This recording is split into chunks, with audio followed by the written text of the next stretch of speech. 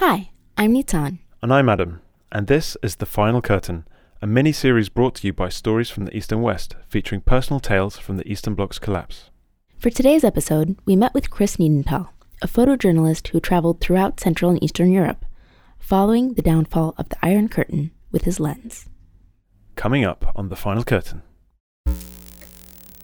Dramatic eyewitness accounts of fighting in Bucharest. Police had forcefully beaten demonstrators in East Berlin. Thousands of Czechoslovaks shaking their house keys. The protest movement is now too big to be controlled. Good evening. It is over in Poland. Iron Curtain across Europe, torn down.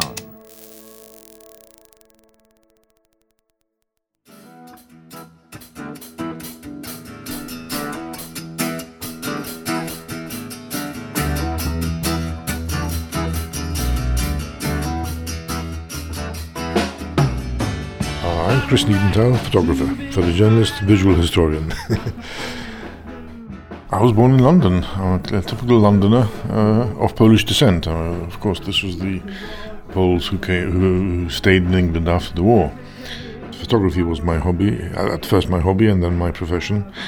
And the second thing I loved was drumming. When I played with two other guys, just a one-time band, really, just for one night. And we played so well that somebody invited us to come to play at the Marquee Club in London, which is where the Rolling Stones started and so on. So maybe I should have listened to that.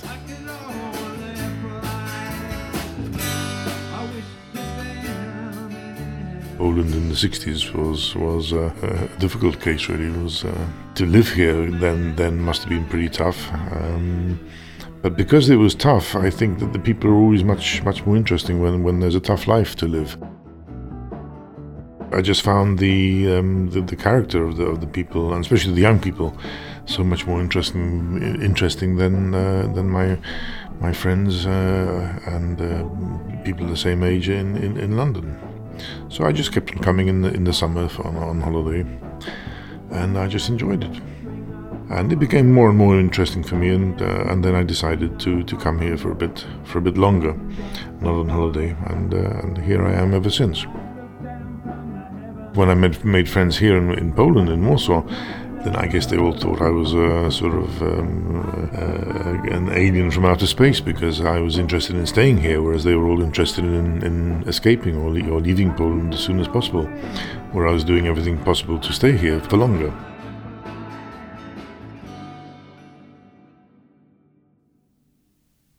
You know, Poland wasn't interesting to anybody in the 70s when I came here in 73. Nobody had really heard of Poland in the sense that it just wasn't on the map, really. If anybody heard anything about the Soviet bloc, then it was the Soviet Union, not Poland. So it wasn't really very easy to sell stories or pictures from Poland, because nobody was really interested in them. That's why the pictures I used to shoot at the beginning was simply just normal features, which could have been shot anywhere except that they were shot in Poland, like a beehive museum or a monk's fire brigade. I was never interested in politics. This is the funny thing, because I became a political photographer in my later life, but at the beginning I had no interest in politics, and I steered away from politics. Anything to do with politics I tried to avoid. Habemus Papam, Sancte Romane Ecclesiae, Cardinalem Wojtyła.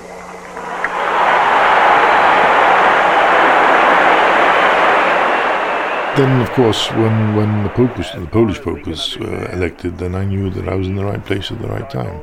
And slowly but surely I sort of turned into politics. I'd swallow my pride and go into political photography, because the Pope being Polish was, I guess you could say, was a political move. And that sort of enabled me to make contact with magazines like Newsweek in America and so on. And that's where my career started, really. Who has taken the name of John Paul. This is quite an extraordinary surprise, Father O'Keefe. Absolutely. I didn't really work for the Polish press, so I wasn't under their jurisdiction. I didn't have to be censored. I didn't have to go to the censor to send anything out. As a foreign journalist accredited in Poland, I could simply go to the press center, which would then sort of stamp the envelopes with my films and so on, and I could go to the airport and send the pictures abroad to Newsweek in this case by air freight. The only problem, of course, was during martial law, when everything sort of closed down and we couldn't sort of send anything, or everything died on the 13th of December 81.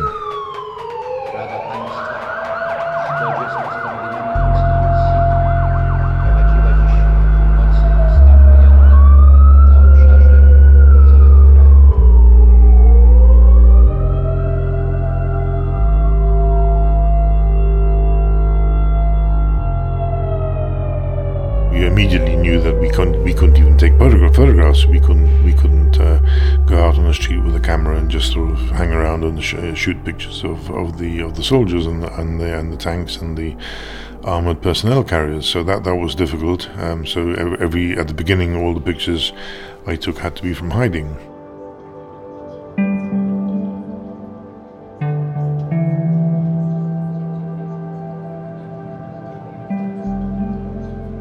That picture of the Apocalypse Now, which is simply the Moscow cinema in Warsaw, where the film on the billboard said Czas Apokalipsy in Polish, which means Apocalypse Now, and underneath that there was the soldiers had parked a big sort of armored personnel carrier. So everything fell into place. It was sort of martial law in a nutshell, because there was the Moscow aspect. What we thought of Moscow. Nobody in Poland liked Moscow in those days. It was the film about Apocalypse Now, which was a very apt title for what was happening in Poland, and the soldiers and the armored personnel carrier on the ground. It was just everything. It was like as if somebody had organized it, actually, but it was just perfectly placed, and I managed to see it simply. It was freezing cold outside, but I was hot just from the nerves, from the adrenaline. But we managed to get the pictures and just ran away as quickly as possible.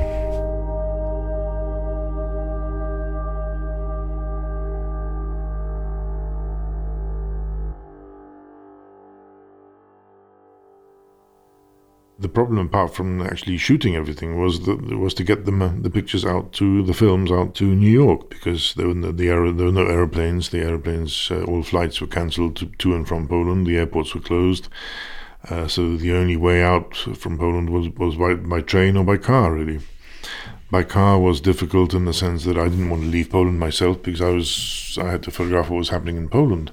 Also, petrol was rationed, so it might be difficult to get from Warsaw to Germany, to Berlin, on one tank of fuel or whatever. So that could be a problem. Also, I thought if I left Poland, if I managed to get through the borders without a big control, then maybe they would simply say, when I tried to get back into Poland again, they'd say, thank you very much, goodbye, and don't come back, and so on. So that wasn't an option for me. A train was possible, but I simply decided at the last moment to simply try and find a passenger in the train who would take my films to Berlin or to West Germany. At the last moment, I simply ran through the train. This was an evening train to an overnight train to Germany. I ran through the train, and at the last moment, before the train left, I found a young German student who was working in Poland, who was studying in Poland and was going back for Christmas. And I told him, listen, you know what's happening. I'm a photographer. I'm working for Newsweek. Can you take these films? And here's a telephone number to call in Bonn when you get home, and they'll do the rest. And he did it. I mean, this was a miracle, of course, because you just never know. I have no idea who he was. I have no contact with him. I didn't have time to get his name, address, or anything.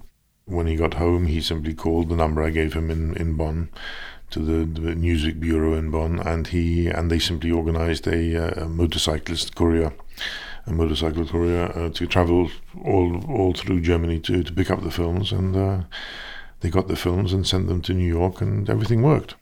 Magic. I guess 1989 was the most the sort of most hard-working year I ever had. Yes, because it was really non-stop from January to December. Things just started happening. You know, the domino effect from what happened in Poland at the beginning was worked fantastically, and as I say, everything started happening once Poland had the roundtable talks, and then the elections in June. But in between, lots of other things were happening.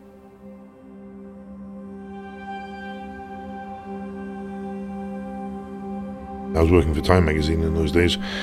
Time magazine thought that they wanted to do a special issue on the new USSR, on the new Soviet Union, because they thought that the changes that were hanging in the air would be coming from the Soviet Union. They'd forgotten the fact that the Poles were good at this, and the big changes were coming from Poland, not so much from the Soviet Union. And then lots of things started happening. So I was pretty busy, including in May I was also in China. I went to photograph Gorbachev. Gorbachev came to Peking or Beijing, and I was sort of attached to Gorbachev in the sense that wherever Gorbachev traveled, I traveled with him. So I ended up in Beijing. And that's where the students had already been demonstrating for a month. I think they started occupying Tiananmen Square in April. Of course, what I didn't realize was that in a few weeks' time there would be a tragic ending to it all. The crowd is still here. They're shouting, "Stop the killing and down with the government." Then what else? Everything started happening. Then, of course, you could see that the Germans were beginning to escape. The East German refugees knew they couldn't go west, so they went east. They came to Budapest, Prague, and Warsaw, and they simply occupied the West German embassies to force them to give them West German passports. And I remember being mainly in Budapest and Prague, so Hungary and Czechoslovakia, and seeing these people coming through the border with their West German passports.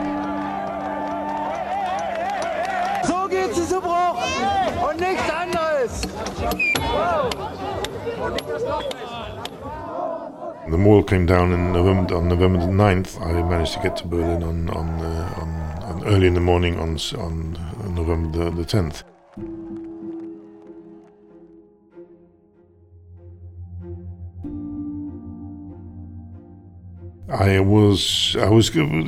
You have to remember that Chancellor Kohl was in Poland on an official visit. But the 9th, still photographing Chancellor Kohl with Premier Mazowiecki and Lech Wałęsa, and none of them realized that in a few hours' time in Berlin things would start happening. I didn't know that.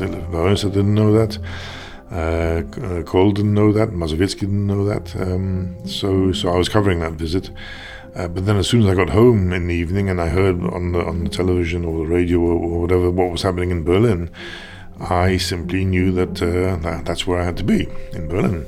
And luckily, for some reason, I never realized why, but I guess I must have sort of felt things in the air. Several weeks before, I had bought a ticket from Warsaw to Berlin on an East German Interflug flight to East Berlin for 7 o'clock on the 10th of November. And why I bought that, who knows? It was just some sort of feeling I must have had, and so I could jump on the plane at 7 o'clock in the morning.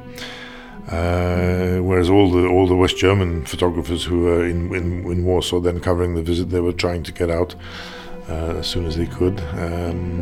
Even Chancellor Kohl came to Berlin later than I did, so I was the first one there. So from 8 o'clock I was working in Berlin, on both sides of Berlin.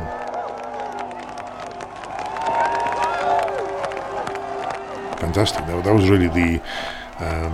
In all of '89, that was the most sort of euphoric thing to happen, and that's why I guess some of the parts of the world think that, some people think that it was the Germany who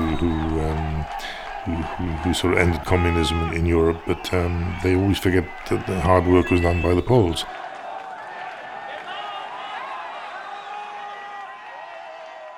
And so on and so on. After Berlin, of course, it was Bulgarians, even Lithuania. The Soviet Republic of Lithuania wanted to break away, but they didn't manage it then. But they made sure that the world knew that they were interested in this.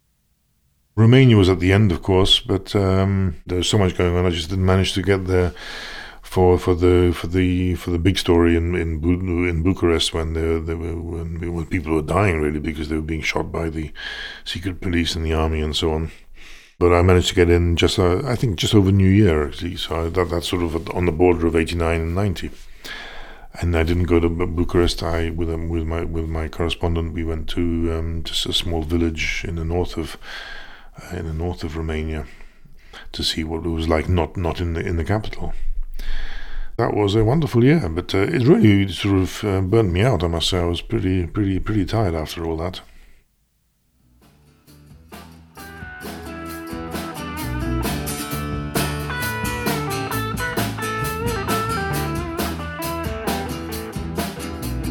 Also, I knew that my job was finishing, because I knew very well when the wall was coming down that my work for a magazine like Time might last a few more years, but basically I'd photographed communism all my life, and the fight against communism and the effects of communism, and then, as it turned out, I was photographing the victory against communism, and so I knew that my story was dying, and that what would I do? What was my next step to do as a photographer? I was worried in the sense that the communist story was simply always full of adrenaline. It was a great story. Wherever you went and whatever you did, it was just so interesting, and the adrenaline would sort of, the pumping through your heart would simply keep you going, and I just knew that once that was dying, that story had died, then nothing else really would interest me, and I wasn't really interested in photographing war.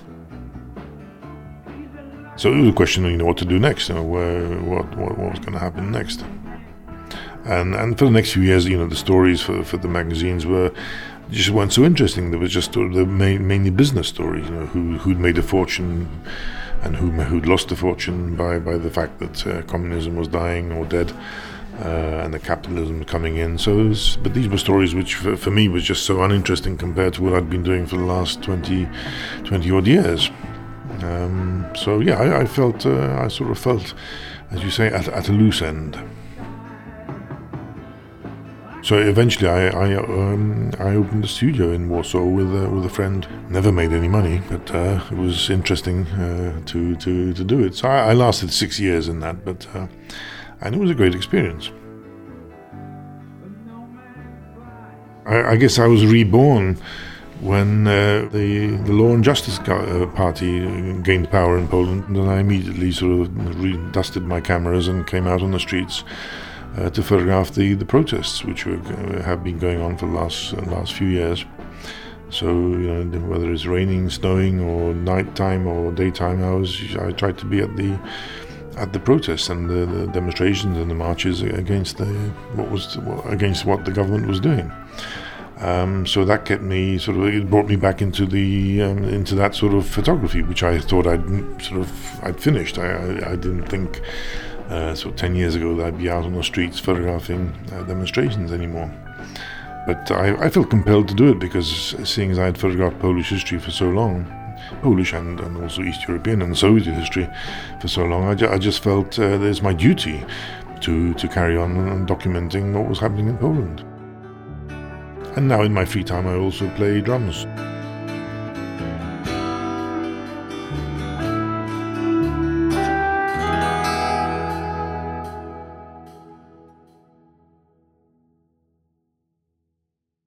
This episode of The Final Curtain was produced for Culture PL and hosted by Adam Żuławski and me, Nitan Reisner. If you want to learn more about the story you just heard, see the show notes in your podcast app or go to the Stories from the East and West website at sftew.com. Make sure to subscribe or check our feed next week. You'll get a chance to discover the story of Wojciech, a key person behind the outlawed and underground radio station, Radio Solidarność. See you then.